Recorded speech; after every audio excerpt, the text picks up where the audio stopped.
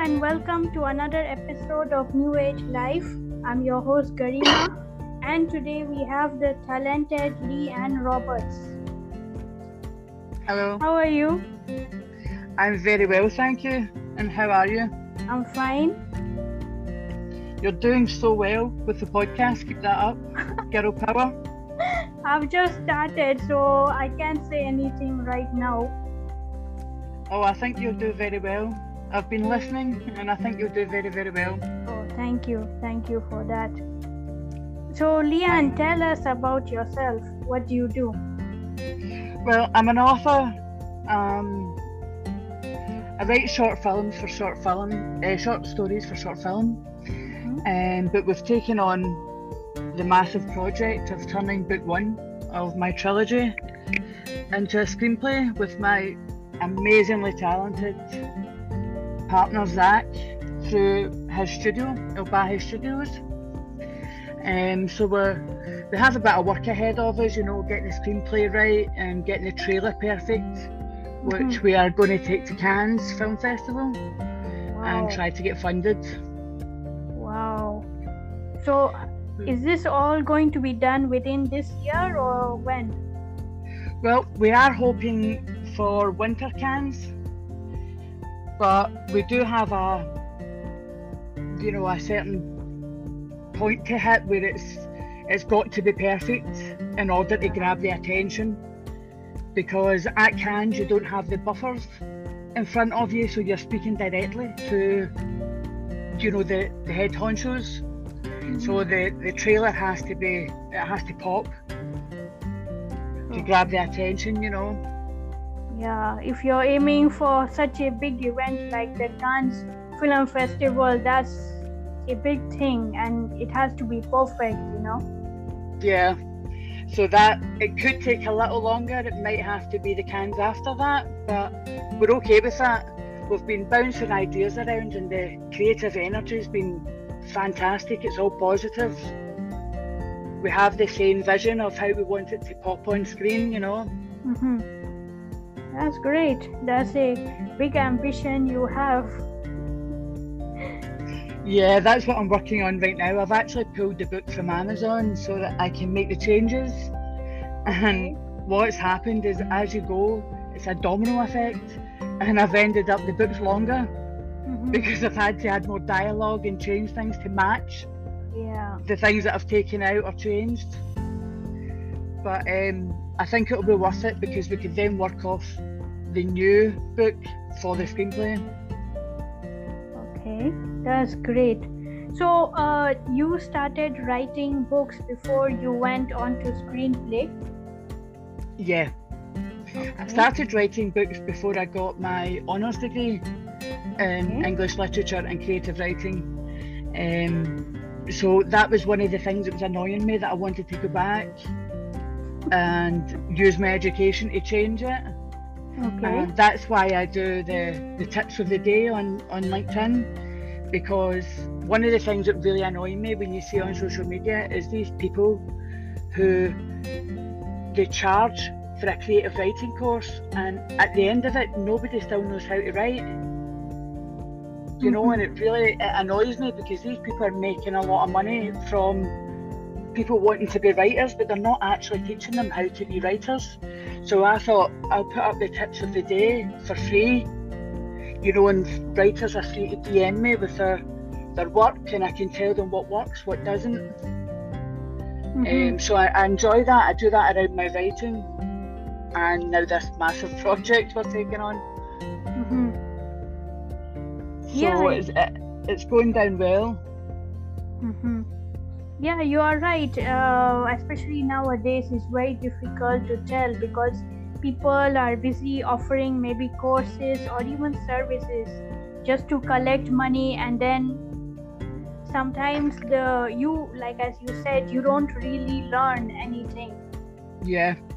So they're basically making money for nothing and teaching nothing. So it's something that annoys me. I don't agree with it. So that's why I use my LinkedIn platform to do the pro writing tips of the day and encourage authors to send me their work, and I can help them structure it tell them what's needed, what's not needed.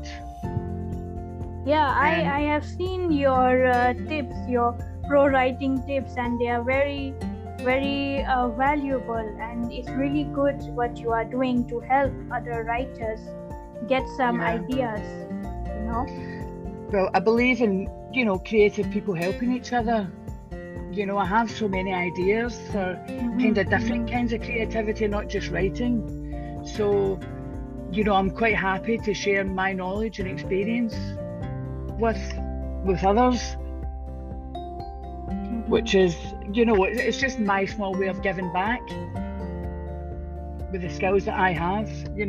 I'm not a brain surgeon, so I can't do pro bono surgeries or anything like that. So my way of giving back is giving free writing advice. Yeah, that's good. I have seen some other authors also on the LinkedIn. They will also be posting some tips on the writing, but your own is like daily. Yeah, and I like to put the diagram up to show what exactly I'm talking about, and then I like to write the paragraph to explain it. Yeah, I saw one of the picture. Was it the drawing of a human being? Yeah. Anybody who sees that, they will first of all think that is biology. Yeah, absolutely, until they read the actual description.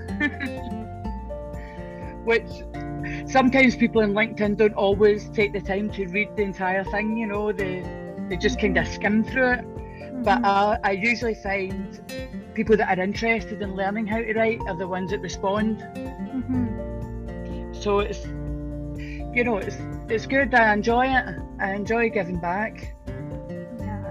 Yeah, giving back to the community.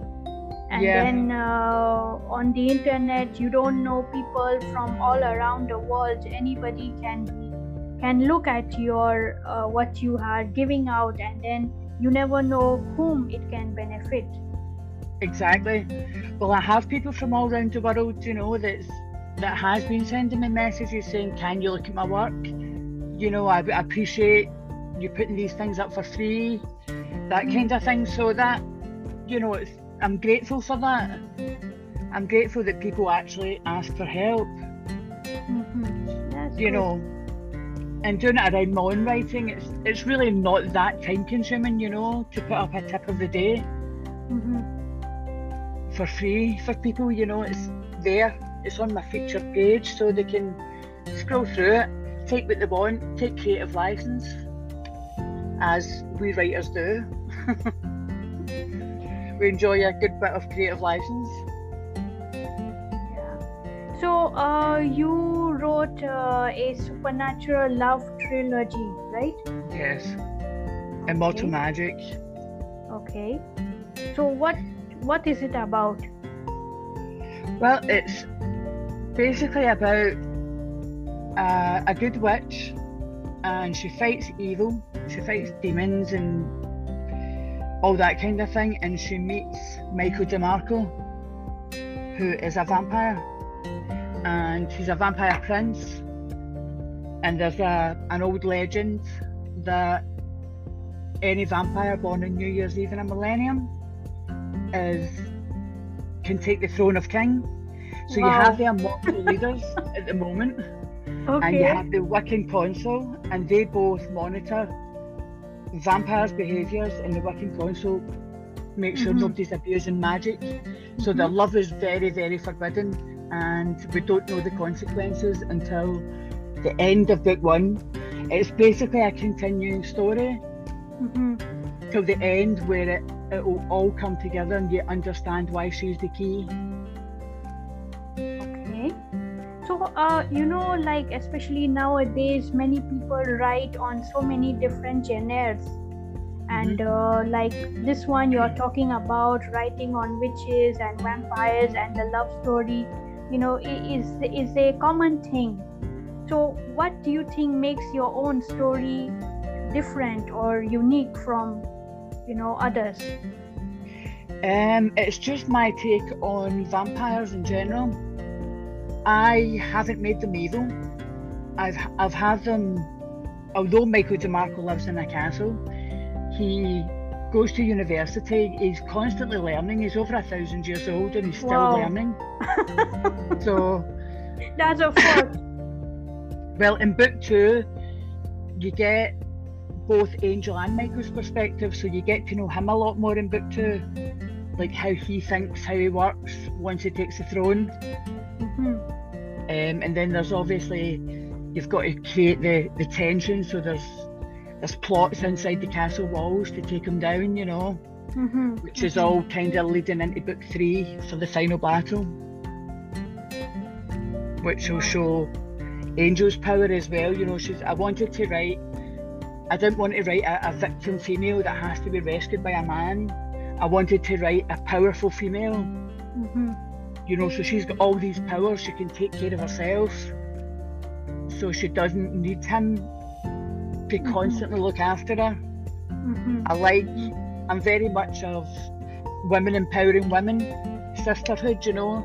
If we all done that, women would be unstoppable.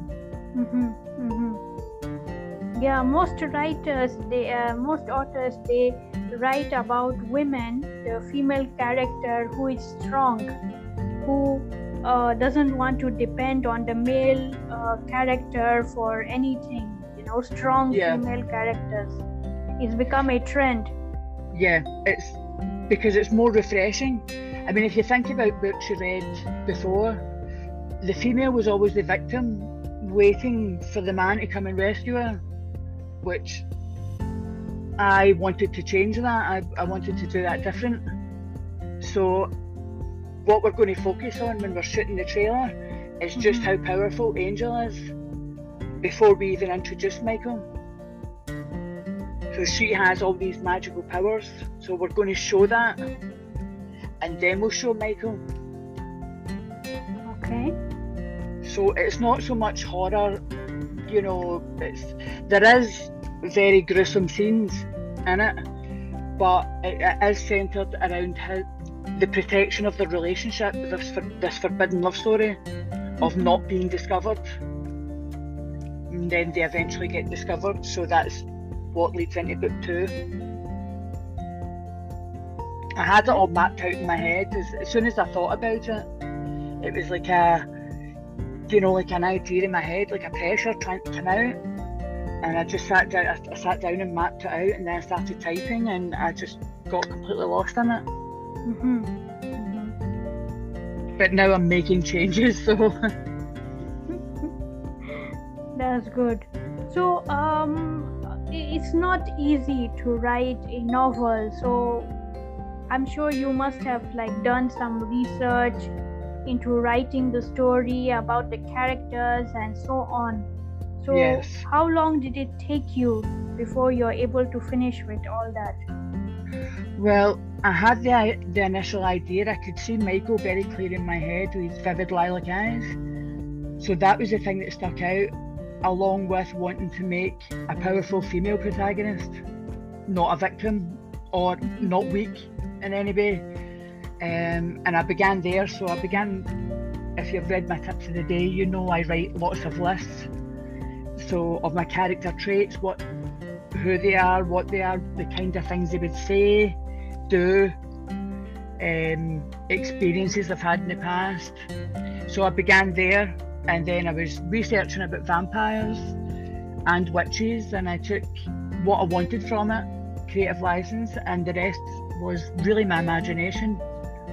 Music is what inspires me to write. I can't write without music. And so the whole process, it was during my first year of university, and I wrote it in the summer. So I wrote it really in the 6-week break, the entire manuscript, but that was simply a first draft. You've got to go back and change it, break it, change it again. As my professor used to say, wield that red pen, be ruthless. So there's certain elements that you have to take out that breaks your heart because you think they're wonderful, but then they no longer fit with the next draft. So yeah, I would say between research, I think the research is the longest part. Actually, once you've done your research, getting your first draft down in paper is relatively quick. Doing the second draft is the slog. That's when you have to go through it with a fine-tooth comb and do the paragraph structures and just make it better, change it and improve it. And then your third draft, and then if you're a perfectionist, your fourth draft. So I'm currently doing an editing and proofreading diploma so that I can, have more objectivity, because it's not easy to edit your own work because you're so close to it. And usually you are not able to edit your work as good as when other people do it. A professional does it, because they're not personally involved in the story, they're just reading the story as it is.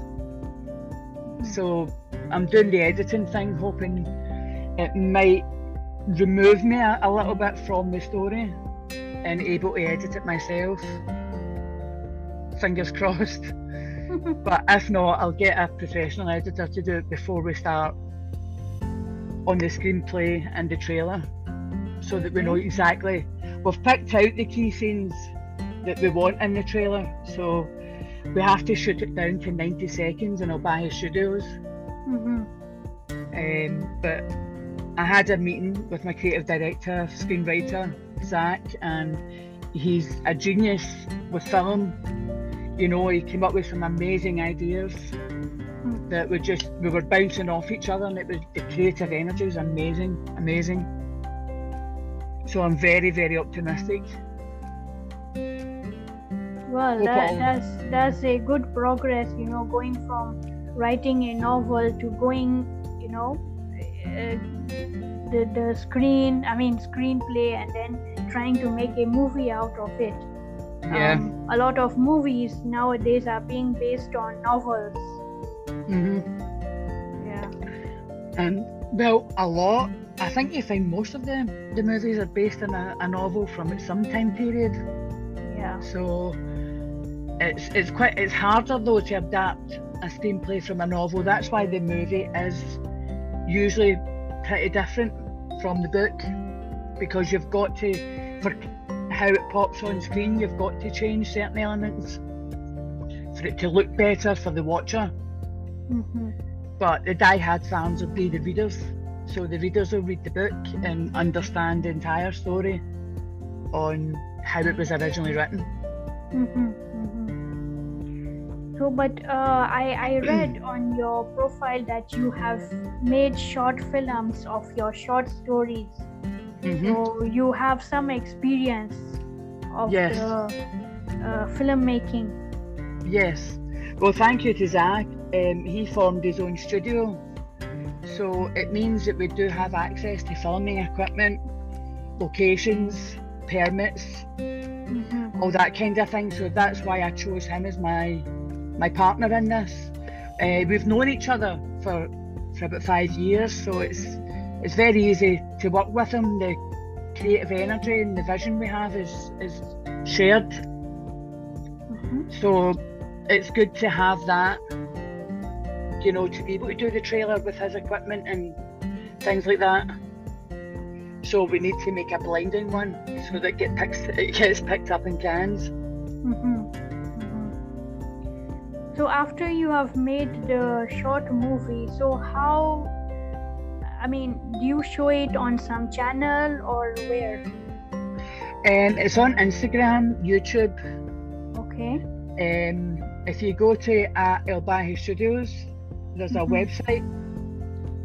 It's making horror, TV and games. Okay. So there's a lot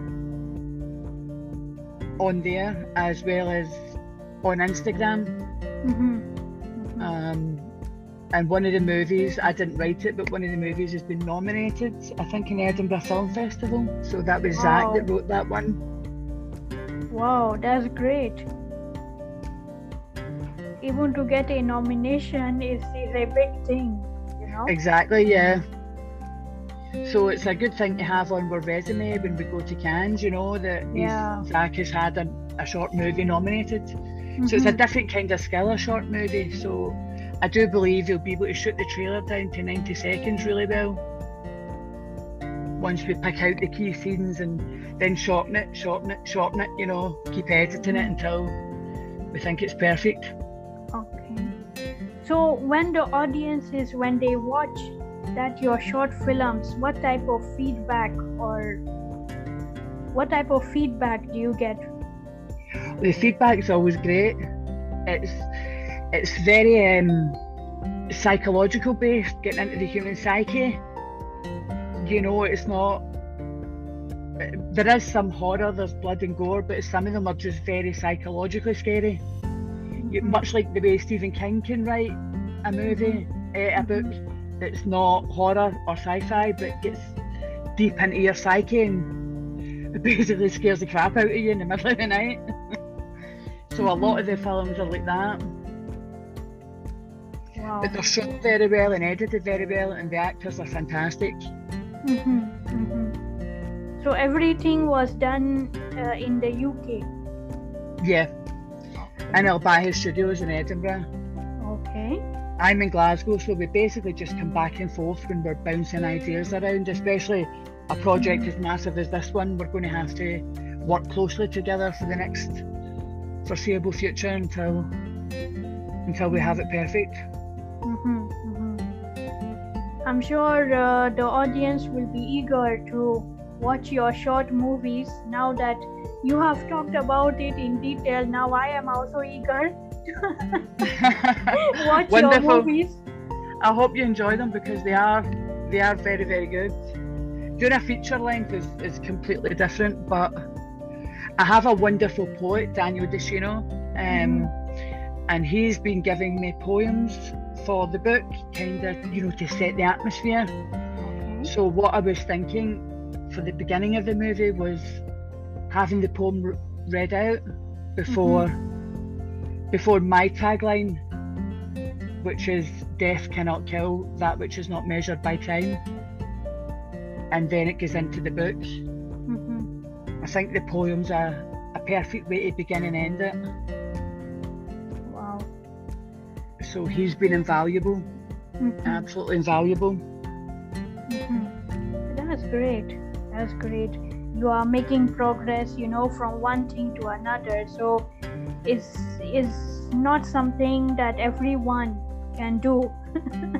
Yeah, and you have to find the motivation as well. You know, sometimes you sit and you go, right, I have to write today, I have to do this today, I have to do that today, and you've got to push yourself because nobody's going to do it for you.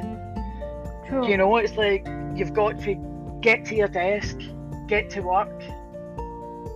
Once you're in the zone, you're in the zone, but it's finding that initial get up and go some days, and then some days you'll bounce out of bed and straight to the laptop because you've woken up with all these ideas. But getting through the manuscript and making the changes, so not as fun as writing the book. It's really not. That's true. Because you can't miss a thing that's later referenced, you know, and you would just look like an idiot, so I can't do that. Yeah. So you are also writing a memoir? I am. Okay.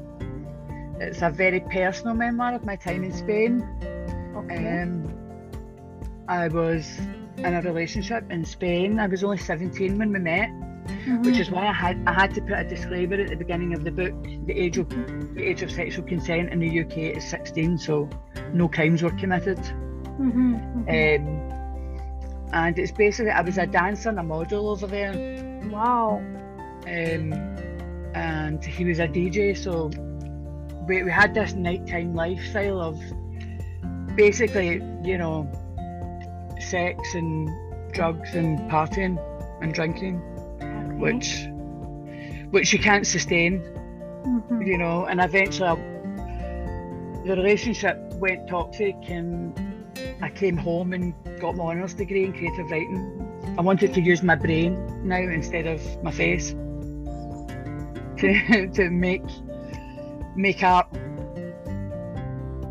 because although dancing and modelling is a form of expression Mm-hmm. and art, it's not the same as writing a book, a poem or a song, Yeah. you know. Mm-hmm. Even doing what you do, a podcast, you know, it's fantastic. People listen and they enjoy it. So that's a great thing, doing podcasts. Mm-hmm. So you were brought up in Spain? No, I went to live there. I was just turned 17 when we first went, and I met him, and I was 18 when I moved there, which my dad wasn't happy about. So he made my sister go with me. And they were there that often. They ended up buying an apartment there, and they were over every few months. They were over that often. People that lived there were starting to ask, have you moved here? But my dad's very protective, so he always wanted to keep an eye on me. Make sure there was nothing bad going on. Yeah. So the memoir is very personal. 2 agents want it, but it's quite hard to get through. It's not as easy as writing fiction. Fiction, you can fire your first draft down, as messy as it might be, while the idea's fresh in your head, get it down on paper. Non-fiction, you've got to put all your timelines together, who was doing what, where was such and such at that certain time, you know. So you have to be incredibly accurate.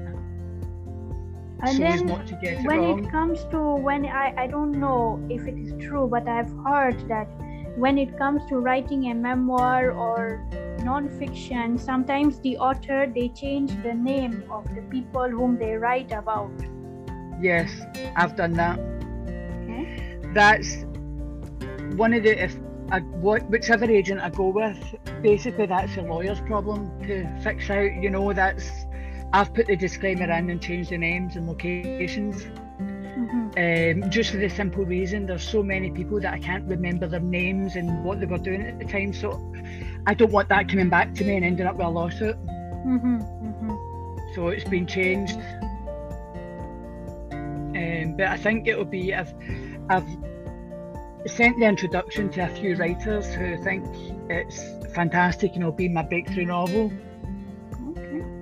Okay. One of them thinks it'll hit the New York Times bestseller list. Wow. Yeah. You're aiming really high. It's a lot to live up to, you know. Yeah. People keep saying, I think you're going to be the next big thing, and it's quite overwhelming sometimes, you know. And taking on this massive project, I've had to put the memoir aside for the moment because this is consuming. Both Zach and I are completely consumed in it, you know.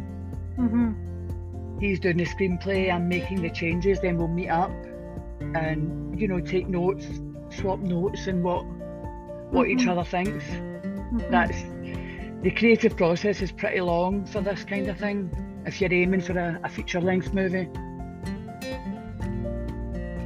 But I'm excited, I'm positive and excited, and hope I can live up to the hype. And I think nowadays the competition is tough because when it comes to the writing and publishing industries, any online shop, any online store you visit, there are so many hundreds and thousands of books out there. But to choose from. Yeah, because it has become easier. If people cannot do traditional publishing, they just simply go for the self-publishing. Yeah, and that's correct, many I've heard, but that many people complain that sometimes the books that some people write is not even good enough, you know. Yeah, there's a lot like that. A lot of people think they can just write a book. It's not that easy, you know. You have to, that's why I do the tips of the day. You have to have your list, you have to know your characters the way you know your friends and family. In order to bring them to life on page, you have to make them vivid and believable, and you want the reader rooting for the protagonist, you know. But not every story has a happy ending. I've always said that. So don't be bold. Don't be afraid to, be traditional and give the happy ending that the reader wants, because sometimes you want the shock factor of, oh wow, that they didn't get what they wanted in the end. Or be bold, just play with words. I'm always saying play with words, play with paragraphs. If you find what you're writing isn't working, try a different genre. Like writers read a lot and have a varied expanse of reading. So change genre, try something different. Maybe that genre is not for you. So try the story in a different way. It can make all the difference to the actual story. And play with words, play with sentences, break the rules. They're there to be broken. These stiff, you must write like this, that, and the other, break them. Be bold, take risks. I always say, don't die with dreams, die a warrior. Yeah, usually the happy endings are usually in the romance genres. Yeah. It's they follow the story arc, the couple, what's standing in their way and how they overcome it, and it's a happy ending. Yeah. So don't be afraid to not give them the happy ending. Don't be afraid during the arc to put something in their way that's absolutely they cannot overcome, because sometimes love just isn't enough. Life gets in the way, ambition. There's so many things that can get in the way of a relationship. I have read a lot of romance novels, and most of the time the story seems to be too simple. Of course there will be some little obstacles, but nothing like major, nothing really that will actually make you interested that, how is this character going to overcome such a, maybe something big, but most of the time they make the story too simple, and it just become a trend. So sometimes you will even get tired of reading the same. You get bored. Because you know how it's going to end. You get to a certain point predictable. And you go, they're going to end up together. Yes. Yeah, it will be predictable. That's why I'm always saying to people, don't be predictable, break the rules. And every story doesn't need to have a happy ending. The ending of book 1 isn't happy. So, and I would say the first half of book 2 is not happy, and the second half is just full of plots and skullduggery. So, which is all leading into book 3, that makes book 1 make more sense. So that's my advice to any reader. Write the book you want to read,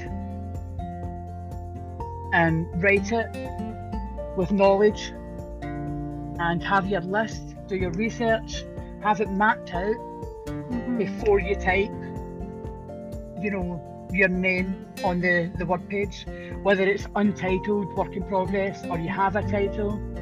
For me, the title didn't come to later on. I had Heart of Midnight, Heart of Madness, Shadow. I had all sorts, and I'm going, it's not right. But as I was going, it just came to me. I'm also magic, because he's a vampire and she's a witch. So it's very simple, and it's simplicity. I'm also magic. And I thought, that works. I like that. So there's a couple of things I'm working on that doesn't have a title yet, but the title comes, so that's something I would say don't stress about. Don't spend too much time working on your title, because as you go in the writing process and as you change things, something will come to you, that a sentence will stand out, and you'll go, that could be it. So don't spend too much time on it. Just write untitled, your name, the copyright, and then write your story, and write your first draft as quick as possible while it's fresh in your head, and then go back and do the second draft and pay attention to all your notes. Because there would be nothing worse than walking down the street and a stranger comes up and asks you something about your character that you don't know. You know, somebody asks you something about your friends, you can answer it, so you should be able to do the same with your characters. Yeah, yeah, yeah. You're right about you can think about the title later, because first of all, the story is the foremost important thing. Yep, first and foremost, yeah, get it down. And you might come up with the title during the first draft. I didn't. It was the second draft before I came up with Immortal Magic. So don't stress about it. Just write your story, do your second draft, follow your list, and write a story you want to write, you would like to read, and then the title will come to you. But read. That's any advice to anyone who wants to write a book. Read various genres, various writers. I mean, my personal favourite is Stephen King. I think he's a master of the art, the craft of writing. He weaves the impossible into the probable through the story. Yeah, his own is like scary. Yeah, he writes horror, sci-fi, and psychological. He gets into the human psyche, not the gore or the sci-fi part, but it's actually humans that you should be afraid of and not the monsters. Yeah, I get it. There's a quote from him: ghosts are real and monsters are real too. They live inside us and sometimes they win. So that's where the human psyche comes in. When you read certain Stephen King books, like Gerald's Game, there's a thing in the corner, and I can't get that thing in the corner out my head. Like every time I read it, I'm like, what is that thing in the corner? And you know nighttime's coming and the suspense is building, your heart's racing, and you're like, oh, I'm so glad I'm not her. But that's what it does. Writing is seduction. Pull the reader in with the words and tell them a story. And hopefully they'll like your story. But people like different genres. You can't please everyone all the time. That's the thing. So just don't Google yourself and you'll be fine. Don't look at your reviews. Yeah, but you can see the reviews, like, from your readers. But it's an art.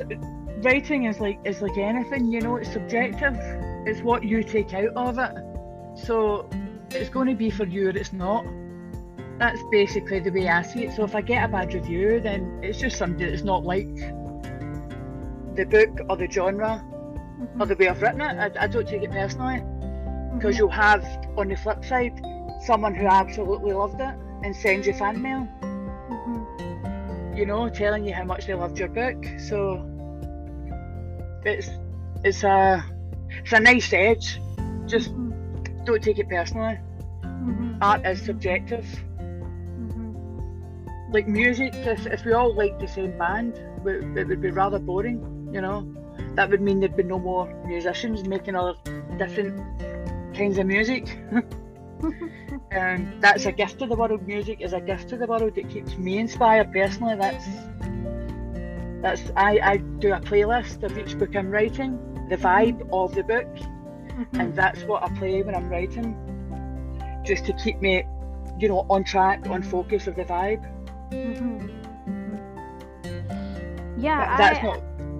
I've heard about different writers, like as you said that you are comfortable listening to music while writing, and there are some people who prefer silence, and some people even go out maybe to some cafe to write. Sitting in Starbucks writing. Well, a lot of writers like to observe people around them, what they're doing. And it is a good exercise. You can look at someone and imagine what their life's like. Like when you leave here, where are you going? What do you do for a job? What shop are you going to go into? What happens when you get home? these are all questions that writers can answer in public. You know, you can make up a story about someone in your head. So that's why you always carry a notebook. Mine's is called Fucking Brilliant Ideas. But I carry it in case something inspires me, wherever I am. I've seen myself driving before, caught something, and I'm reaching for my notebook, trying to get it out to write it. Thinking that's gave me an idea. So yeah, that's why I think a lot of writers do write outside. And connecting with nature as well. A lot of writers write in the park. You're connected, you know, you're sitting in the grass, you're connecting with nature and the earth, and so really it depends what you're writing. But it is good to watch the public and make up stories about what their life's like. It's an exercise for your writing brain. When you're bringing characters to life. Yeah, it's I think mostly has to do with characters. Maybe you see somebody and then you will feel that, oh, my character can be like this person, you know? Yeah. Like maybe the physical appearance, you know? Yep. And the like fantasy life you've created in their head for them, you know, you could use that as a guide, you know. Oh, I think this person's going to go to that shop. I think this person likes to wear these kind of clothes. I think they like to get, you know, their hair done once a month or their nails done once a month. It's a little, the devil's in the details. That's what they say about writing, isn't it? You know, you think it's a small sentence, but it's not. It all adds up to the overall character fleshing. So it's, yeah, you have to do it all, really. It's not as easy as just sitting down and staring at a blank word page and wait for a story to come at you. That's not how it works. You have the story before you sit down. Yeah, I think most writers, they take even years before they are finally able to publish their books. Yeah. But then once somebody starts publishing books, it later becomes easier. Oh yeah, once you have your book published, you're then a name, a household name. So they want your next book and your book after that. And before you know it, it's just spiraling, and you know, you're constantly writing new books, coming up with new ideas. It's just getting your name known first. Like Stephen King could walk into any office and they'll fight over his book. You know, but an unknown author walks in with a book that's every bit as good as Stephen King's and they're like, get out of here. Okay. You know, the publishing industry needs to change with the times. Since people can self-publish, which means we'll have better quality books because they are being edited and presented and advertised properly. So I think, yeah, the publishing houses have to move with the times. And I think the literary agents have to be more open to taking more clients than just being... I understand that they want to take the books and, you know, they pick the ones that they think is going to be really big, but you never know it's going to be really big because something could go out and just hit with the general public and they just love it. Like 50 Shades of Grey, who saw that coming? Do you know what I mean? Like, yeah, it's not the best written book in the world, but it went massive and get made into movies. So someone took a chance on the writer. So that's what writers are looking for, someone to take a chance on them, because you just could be the next big thing. Yeah, everybody should be given equal opportunity. Absolutely. All backgrounds, all ages, all beliefs. Anyone who writes a book should be given a chance to read and be published properly. You know, if you're even somebody at 14 years old, if they wrote a masterpiece, it makes no difference if they're 14 years old. They've wrote a masterpiece, print it, you know, get it out in the world, advertise it. So basically, really, age is just a number. Background's just a thing, you know. Just it's the writing that matters. Especially, a lot of writers are writing, you know, important subjects like the world today, the state it's in, and these are important books that should be published because they will be part of history. So I would encourage it. I mean, I write supernatural, obviously, but I would encourage anyone who writes that way to write these important books, because that's what will be remembered in history, and write it fairly and objectively. That's the writer's job, is to write the story as it needs to be told. So you don't censor your art, you know, in case you offend anyone. You have to write it the way it's written, the way it has to be written. So yeah, I believe the world that's turned upside down and all this COVID madness, you know, like let's be honest, when we were locked up, you wouldn't have got through it without books or movies or music. Art is important, you know. You would have went stir crazy if you didn't have those things. So although, you know, people go, oh, you've got an English degree, what are you going to do with that? Well, I'm going to entertain people through COVID. You know, I'm going to keep them sane. So in a way, it's a mental health issue, isn't it, art? Yeah. I think especially since the pandemic started last year, and many countries have been under lockdown, so it's like, you know, people, when they have been isolated in their houses, it has actually made the people to reflect on their life, you know.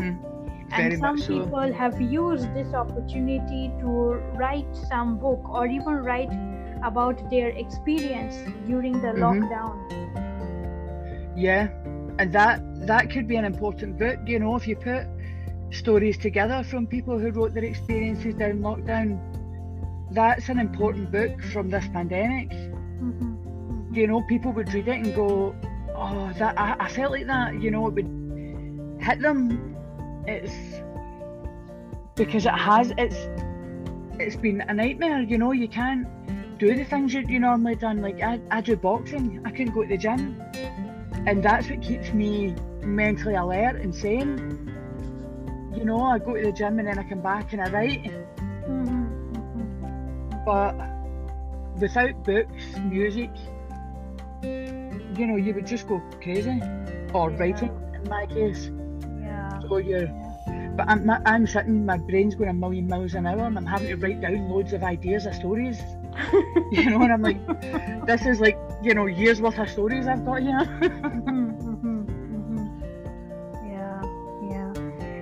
Some few weeks ago, I read about one woman who last year she wrote a book, a novel, and because she had been isolated in her house with her husband, so, you know, the feeling of isolation, you know, she wrote a fiction about a group of friends who are stuck in an attic in a house.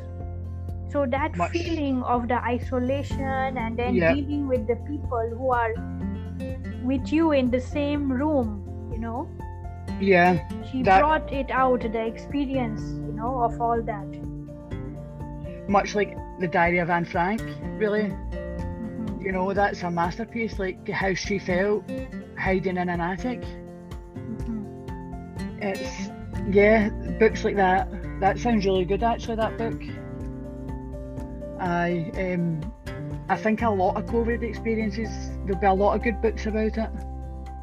Especially if somebody lives in a mansion, like, it's not such a hardship being locked down. You've got a mansion, you know, you've probably got a pool and a tennis court, but if you're in a smaller house or a flat and you're in this lockdown, you feel like there's no way out. You know, you're just like, I just want to get out of here. So you can imagine being locked up with more than a couple of people driving each other crazy, saying the same things. You're like, but you've got nowhere to go because you're locked up in a flat. Yeah. And I guess you even get tired of seeing the same face every day. I mean, yeah. So you FaceTime your friends just to see someone different and talk to someone different. You know, my friend and I, Trisha, we both done that a lot. But you know, when we were struggling a little bit with it, you know, we'd FaceTime each other and make each other laugh from memories of holidays and, you know, funny anecdotes of things we've been through. And it would make you feel better, you know. And it made her feel better. She was stuck in with a toddler, you know, she's got a 3-year-old, so she was going extra crazy because the nursery was closed. And she was having to keep him entertained 24/7. As soon as you put him down, it was, relief, you know. Time to myself, I can watch something on Netflix, read a book. But yeah, FaceTiming with Trisha was invaluable because we always make each other laugh, and laughter is the best medicine. Yeah, that's true. So, yes. I was just going to say, if you can laugh at something, then that kind of alleviates the situation. It kind of makes you less stressed about it if you can laugh about it. Yeah, I think somebody said that laughter is the greatest medicine. Yeah, it really is. You're feeling down and someone cracks a joke or says a funny one-liner and you start laughing, and then it's, you know, the banter starts back and forth and it makes you forget your troubles. Yeah. Comedy. Yeah, it's true. It's genius. So right now is it that you are doing an editing course? Yes, a diploma on proofreading and editing. Okay. So once you finish it, you are intending to become an editor and proofreader? No, I'm not. It's just another skill I can have if I want to make money on it. But no, I'm a writer, so I want to write. And well, now that this project started, make movies. You know, with the creative ideas between me and Zach and El Bahi Studios. It's just fell into place, you know. We had a meeting last week, and it was just, the creative energy was so positive, and you know, it felt like a workout in the gym when you hit that endorphin high. You know, I was buzzing all night, you know, wanting to get to work. I was doing my changes. So we're going to have another meeting next week and see what we've both come up with, and basically take it from there. It's a process before we get to actually shooting the trailer.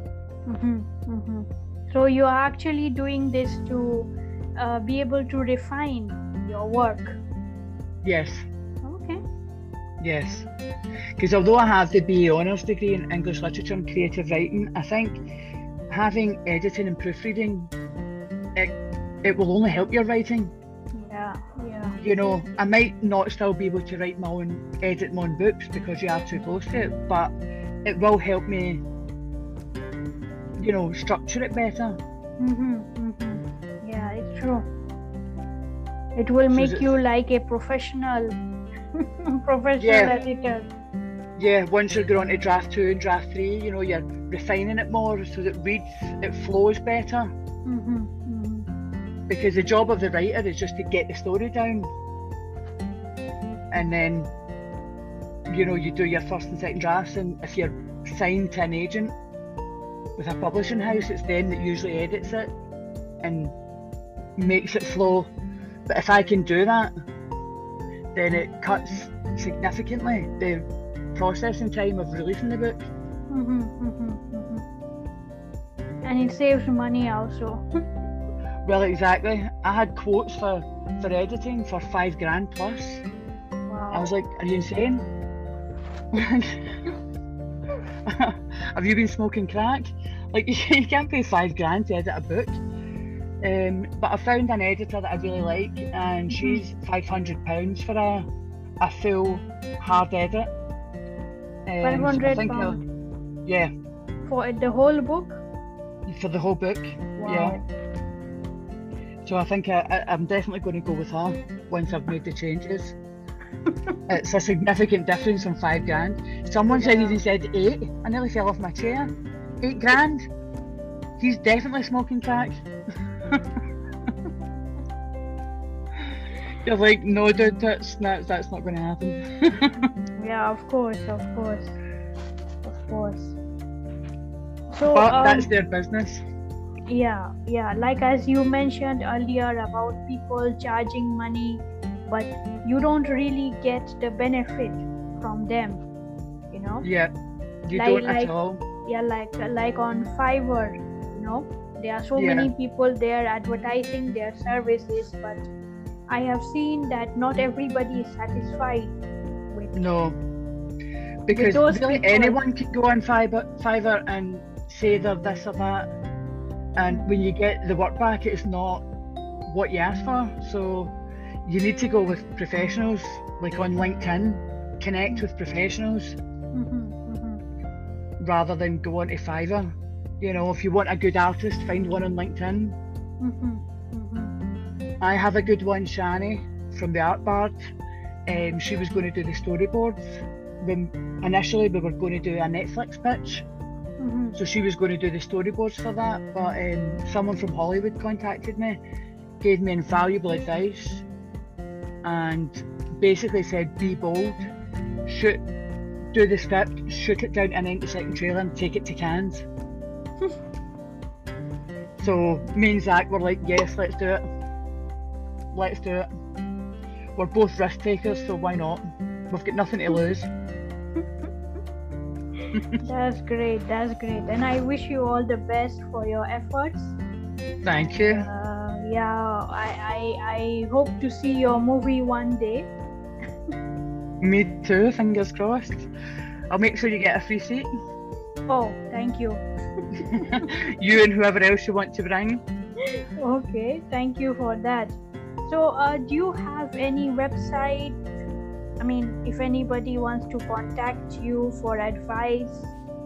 Just LinkedIn. You can contact me on LinkedIn. My email address is there. You don't have a website? No, not yet. Okay. Albahi Studios has a website, which we're shooting the trailer through. So, but I don't have a personal website, not yet. Oh wow. I am surprised because many people, they have their own websites and everything. So yeah, I think I'll do that after Cannes, so that I've got more information to put on it. You know, we've been to Cannes and we've spoke to, you know, X, Y, and Z from certain places. It'll make a more compelling website, I think. But right now, any writers that want advice can contact me on a DM in LinkedIn, or my email address is there. Okay. Alright. So I think we will stop here.